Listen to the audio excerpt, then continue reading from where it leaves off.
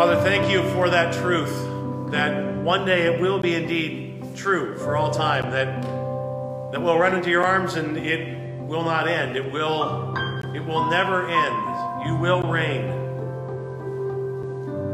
Father, help us look forward to that day as we deal with the troubles of our own life and the troubles all around us in our world. Help us be motivated by that day and give us strength and peace through it, I ask in Jesus' name. Amen. Hey gang, go ahead and be seated. Welcome to Epiphany. Good to have you here tonight.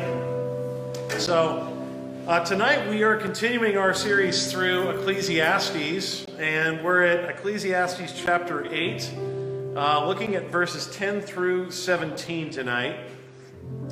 Here's how it reads. It says, "Then I saw the wicked buried. They used to go in and out of the holy place and were praised in the city where they had done such things. This also is vanity." Now, incidentally, just so you know, in verse 10, it sounds at first like he might be almost celebrating the fact that the wicked were buried. But in fact, he's actually pointing out that this is something that didn't make sense. It wasn't fair because the wicked shouldn't have had a proper burial. This is his lament back at that time. But he says, verse 11, "Because the sentence against an evil deed is not executed speedily, the heart of the children of man is fully set to do evil. Though a sinner does evil 100 times and prolongs his life, yet I know that it will be well with those who fear God because they fear before him. But it will not be well with the wicked. Neither will he prolong his days like a shadow because he does not fear before God." There is a vanity that takes place on earth, that there are righteous people to whom it happens according to the deeds of the wicked, and there are wicked people to whom it happens according to the deeds of the righteous. I said that this also is vanity. Well, and I commend joy for man, and has nothing better under the sun but to eat and drink and be joyful, for this will go with him in his toil through the days of his life that God has given him under the sun. When I applied my heart to know wisdom, and to see the business that is done on earth, how neither day nor night do one's eyes see sleep, then I saw all the work of God, that man cannot find out the work that is done under the sun. However much man may toil in seeking, he will not find it out. Even though a wise man claims to know, he cannot find it out." Here ends the reading of God's word. Well, I suppose our natural inclination is to believe, to some extent, or at least to hope, in this world, that as long as we play by the rules, do everything right, do good to others, that we can have a pretty confident sense that life is going to end up working out okay for us. And on the flip side, we also want to believe that those who don't do the right thing, who don't play by the rules, who aren't good to others, will not necessarily have the best life. That at least they'll face some consequences for it, that they'll be punished for their unjust ways. In other words, good guys win, bad guys lose. This is the way, at least a ton of movies show it. And generally speaking, I think that is a fair assumption. I mean, I do think that generally speaking, like if you follow, certain principles, that like your life probably has a better chance of working out better if you do it the right way than if you do it the wrong way. But, as much as that may be true, some of the time, what the writer of Ecclesiastes is bugged about is that it isn't true all of the time. In fact, it's not true enough of the time throughout history that he says it this way in verse 14. This is a vanity. This is meaningless. There's a vanity that takes place on earth. Here it is. There are righteous people to whom it happens according to the deeds of the wicked, and reverse. Wicked people to whom it happens according to the deeds of the righteous. In other words, bad guys are winning, good guys are losing. And this happens throughout our world, and I don't like it at all, the author says. It's vanity. It makes me believe that there's no sense or purpose or meaning to this world when I see that. And yeah, this does happen in big and small ways every day, right? My kids are convinced that they're victims of injustice on a daily basis when they battle it out with their brothers. And sometimes, as much as me and their mama try to deal justly with them, sometimes, I will admit, one of them may have gotten punished for the sins of another. Sometimes you just can't tell. You say, who started it? That's a meaningless question. Like, he did. It's like that Spider-Man meme where they're both pointing at each other. They're just looking at each other. They're always pointing at each other, and you can never tell. And so it turns out that maybe, yes, an injustice might happen. One gets punished for the sins of the other. We see injustice happen at Trader Joe's in Union Square. I used to see this all the time. I used to shop there every single day. And here's the injustice. Almost every time I was there, somebody would cut in line, and most of the time they'd get away with it. And my fierce sense of justice would just well up within me. But because I'm a pastor, I couldn't fight him with my fist. So I actually have seen it nearly come to blows before when somebody skipped in line there. But the point is, you see this. And in the big ways, for my generation, there are two instances that really stick out in my mind of injustice happening that caused a rage to, boil over in the society. I lived right outside of Los Angeles. I was actually in Los Angeles viewing a Laker game in person with a bunch of friends of mine the day that the Rodney King verdict was announced and the officers were all declared innocent. And that day, due to what so many in that community saw as the injustice of that verdict, there was riots. I remember traveling home and seeing fires ablaze all on the side of the freeway. And I can remember the day that O.J. Simpson was declared innocent.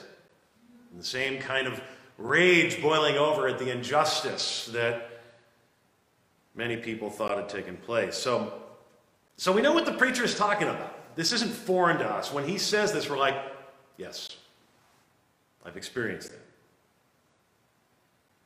So, how does the preacher handle it? The injustice of the world, and what can we learn from his response?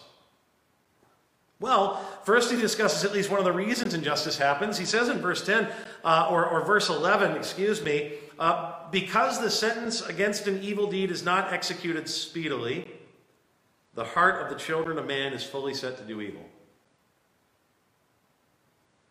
In other words, what he's saying is that one of the reasons injustice happens on this earth is because it's not punished. The blind eye is turned on the situation. Surely, we know this is true. Sometimes injustice flourishes because it's just not dealt with. People allow the corruption to continue, and corruption will only grow as long as it's not actually punished. This is true. This last week there was a new podcast release, like one of these serial podcasts that Gimlet Media does called Conviction. I'd recommend you checking it out. It's really fascinating. I think it's only 7 parts, but the story focuses, at least partially, on a police officer who had gotten away with a ton of wrongdoing, a ton of false convictions. And one of the reasons that, of course, the podcast shows this happened is because, people knew it. He had a ton of complaints logged against him, vastly more complaints than the average officer. I think it's said over the lifetime of a police officer, typically there might be 1 or 2 complaints from the public about a specific officer, and this particular guy had over 35. It was just a blatant, but why did it happen? Why did the injustice continue to take place? Well, because the blind eye was turned to it. I found myself, as I was listening to the show, getting a little uppity. Like, how can this take place? How can this take place? Getting up on my perch, getting all judgy. And then I thought about the ways that I can allow injustice to flourish in my own life, and even seemingly insignificant ways. And I was reminded of a quote from an older Lutheran pastor named Martin Niemöller. He lived through World War II in Germany. Initially, he was actually a supporter of the Third Reich, which he later repented of. Ended up becoming one of its most vocal opponents after seeing the way they were behaving, and as a result, spent 7 years in a concentration camp.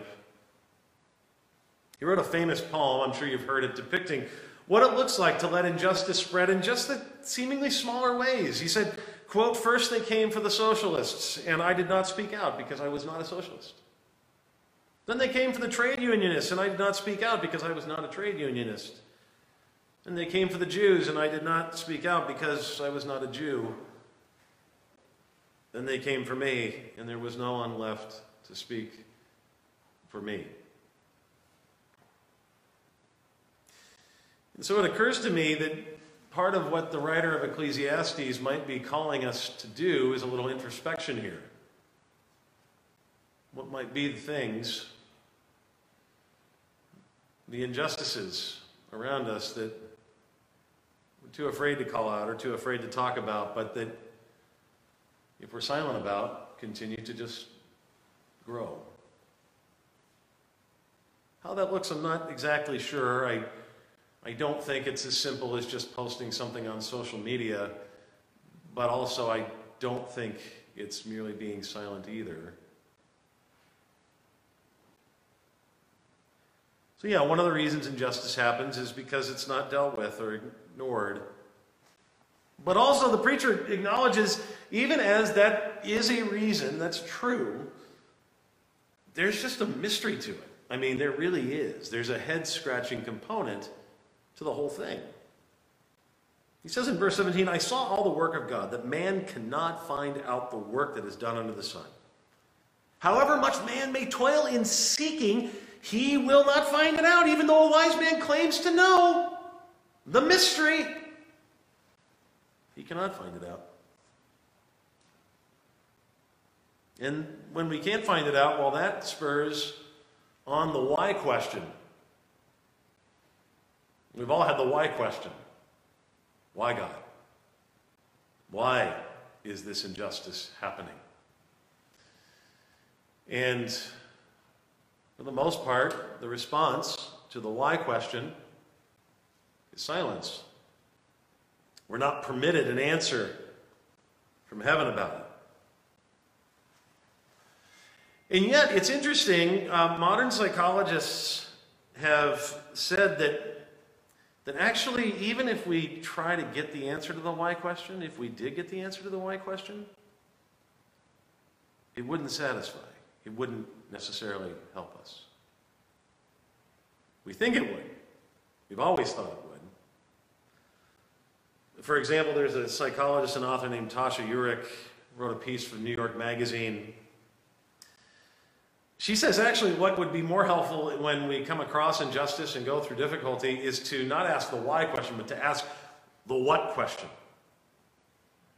Quote, "Why questions draw us to our limitations. What questions help us see our potential?" In other words, so this injustice comes, what is this for? What am I supposed to do with this? What am I supposed to learn from this is the kind of question that might be helpful.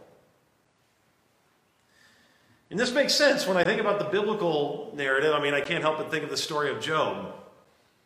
My guess is that a good number of you probably heard the story of Job, maybe read the story of Job. The Coen brothers movie, A Serious Man, was based on the story of Job. Here he is, a guy who's faced immense suffering. All his property and his income have gone to waste. 10 kids in a moment are killed by what seemed like a freak accident. And then to add injury to insult, in this case, he ends up with some sort of horrific rash with deep sores all over his body that the text goes out of his way to tell us he has to scratch with shards of pottery. I mean, just to gross us out, you know. And what follows in the story of Job, I mean, it's over 30 chapters, 38 chapters of this is Job complaining and trying to figure out why this happened. And then his 3 friends suggesting to him why it happened and striking out the whole time. Now, why do we know he strikes out? Why do we know they strike out? Because God finally shows up and says, shh, y'all don't know what you're talking about. He might not have said y'all, but you get the point. And then we think in chapter 38, when God finally shows up, all right, we're going to be given the explanation for the suffering of Job. We're going to get the answer to the why question. I mean, the author of everything is there. He's God after all. And to our great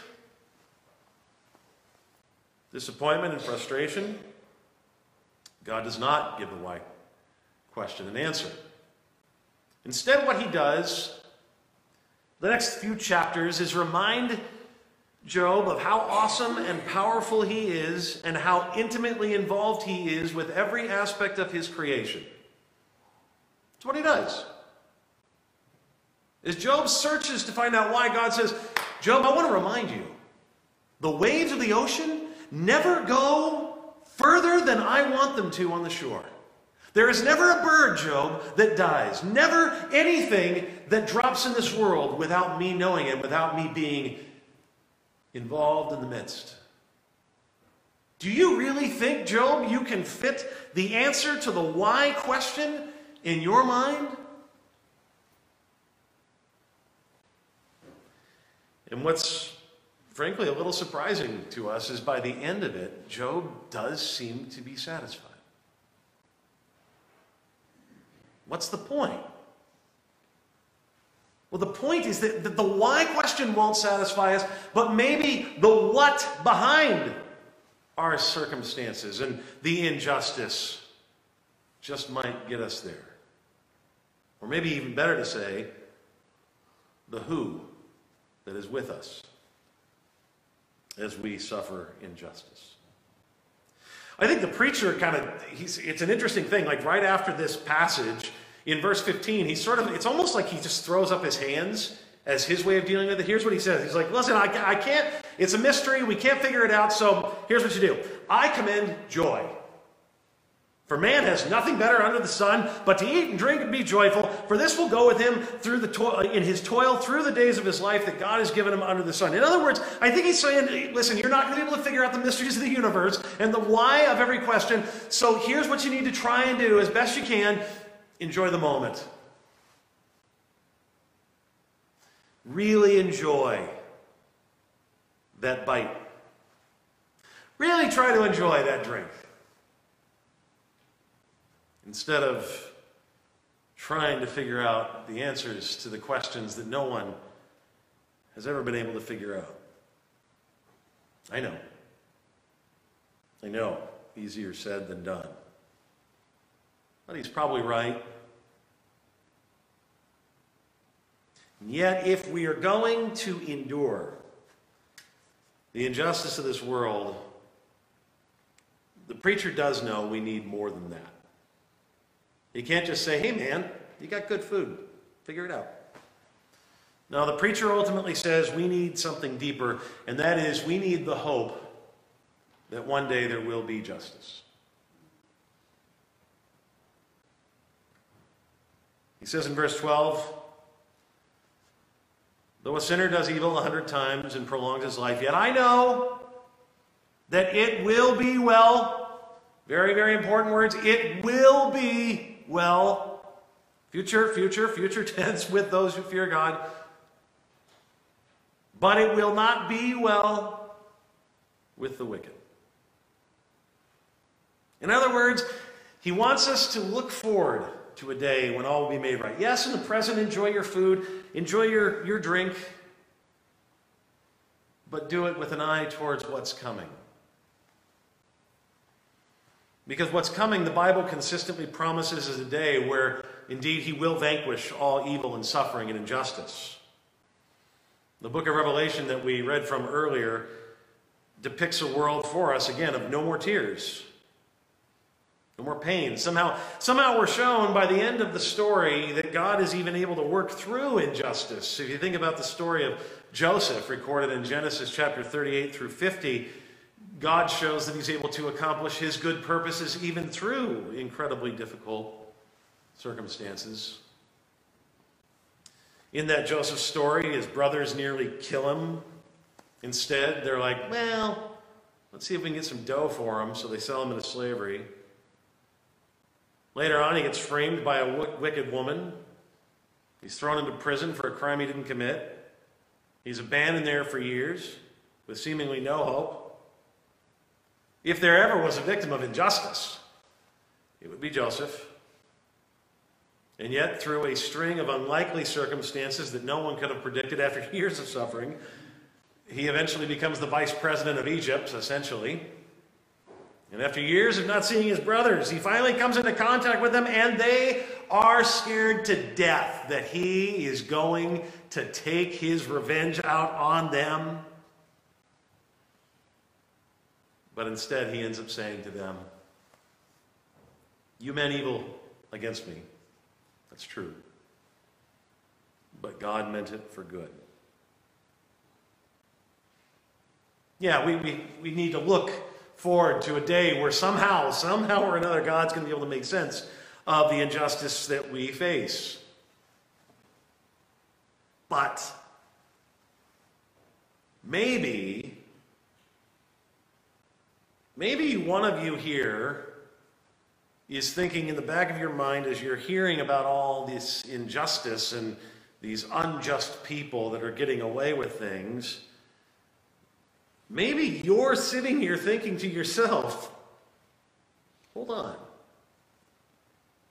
I think I'm unjust. I mean, the Bible does, after all, say that all people, literally in Romans 3, it literally uses the word to describe all human beings as unjust or unrighteous, same word. Not having feared God, the way that the author of Ecclesiastes says. And so what does that mean?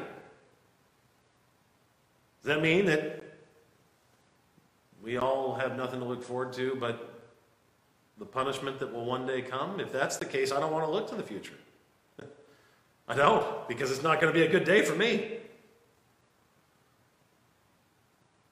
And that's why ultimately, though the author of Ecclesiastes hadn't experienced it then, we know now that in order for us to endure the injustice of this world, we need to have hope in a God who endures injustice on our behalf. The God of the Scriptures does not stand far off when injustice seems to be ruling the day, but his answer is to get himself dirty. He endures all of the world's injustice, including yours, on the cross. And the reason he says he does it is because he cares for his creation. He cares for you, though you are not just yourselves. Isn't it so interesting when we read a story or read a passage like this in Ecclesiastes, we immediately find ourselves putting ourselves on the side of the just? We don't even question it. We read it and we're like, yeah, I know a dude who's getting away with the things. And part of what the Ecclesiastes writer is saying is, that's you! That's you! That's me.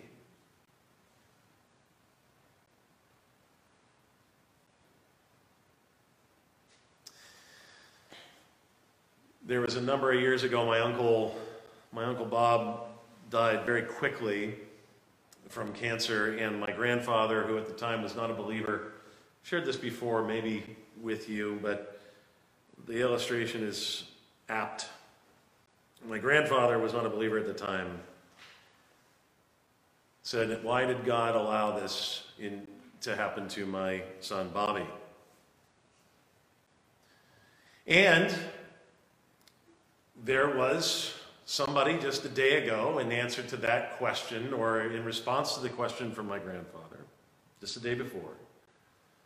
Another preacher, as a matter of fact, sought to give him an answer. And it just infuriated my grandfather. Because the answer that was given. This is a man, understandably, trying to figure out why. The answer to the why question, his answer was, well, God must have needed your son more in heaven than he needed him down here. If I had sought to give a reason to my grandfather for why God took Bob, as opposed to any other person on planet Earth at the time, like the preacher in Ecclesiastes says, I would have been speculating about things that I have not been given access to. I just haven't. I do not know. And believe me, it's tempting for us preachers when we walk into situations and people are always asking the question, why? Why the evil? Why the injustice? Why? We want to be able to give the answer. I promise you we want to. We want to. And God has not given it to us. And we're forced to say, I don't know. But that's not all we can say. We can say, as I said to my grandpa, I don't know why God took Bob. But I know why it cannot be. I know why it can't be. It can't be because he doesn't love Bob or us.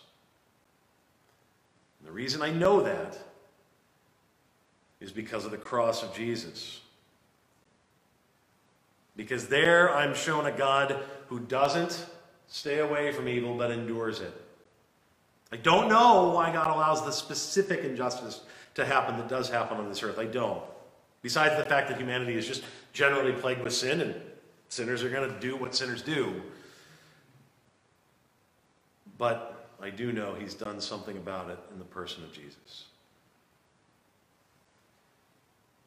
And it is because we have a God who doesn't hide from injustice, but endures it, and has the power to end it one day, that we can say with the great writer Dostoevsky, I believe like a child that suffering will be healed and made up for, that all the humiliating absurdity of human contradictions will vanish like a pitiful mirage, like the despicable fabrication of the impotent and infinitely small Euclidean mind of man. That in the world's finale, at the moment of eternal harmony, something so precious will come to pass that it will suffice for all hearts, for the comforting of all resentments, for the atonement of all crimes of humanity, of all the blood that they shed, that it will make it not only possible to forgive, but to justify somehow what has happened. Or maybe to quote the Lord of the Rings in a much simpler statement, one day, everything said will come untrue. Let's pray.